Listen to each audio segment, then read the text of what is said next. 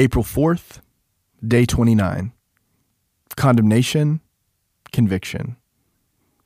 Any fool can criticize, complain, and condemn, and most fools do, but it takes character and self-control to be understanding and forgiving.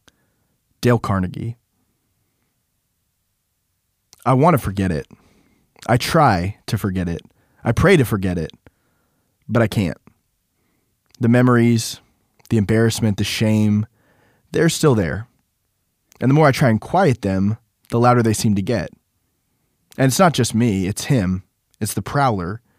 In Revelation chapter 12, he's called the accuser. He's the one who reminds us. He's the one who criticizes us.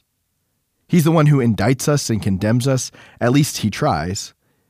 He's the one who diseases our memories with pain, who brings to mind all we've tried to forget. Our sins, our folly, our guilt, our shame, all that we've done and all that we've failed to do. These are some of his favorite weapons. And it's shrewd, for if he can get us to relive our past, he has no need to fear our future or our present. But it's all a distraction. It's all a game. Don't focus on Jesus, the tempter whispers. Don't think about grace. Think about you, your waywardness and wantonness and sin. Think about all you've done and all you've become. God can't love someone like you. Others, sure, but not you. Distraction and lies, the devil's native tongue. For Satan already knows with certainty what faith tells us is true, that in the face of deception, the truth sets us free. The accuser already knows with certainty that he's no match for the advocate. He knows that there is now no condemnation for those who are in Christ Jesus. Romans chapter 8, verse 1. But that doesn't keep him from trying. Just because he knows that it's true, it doesn't mean that we know it's true. In his book, The Pilgrim's Progress, John Bunyan describes a battle between the accuser, Apollyon, and Christian in the Valley of Humiliation.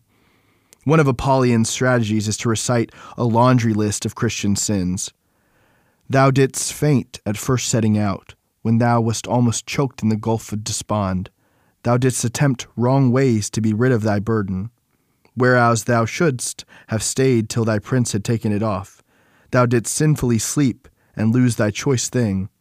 Thou wast almost persuaded to go back at the sight of the lions, and when thou talkest of thy journey and of what thou hast heard and seen, thou art inwardly desirous of vain glory in all that thou sayest or doest.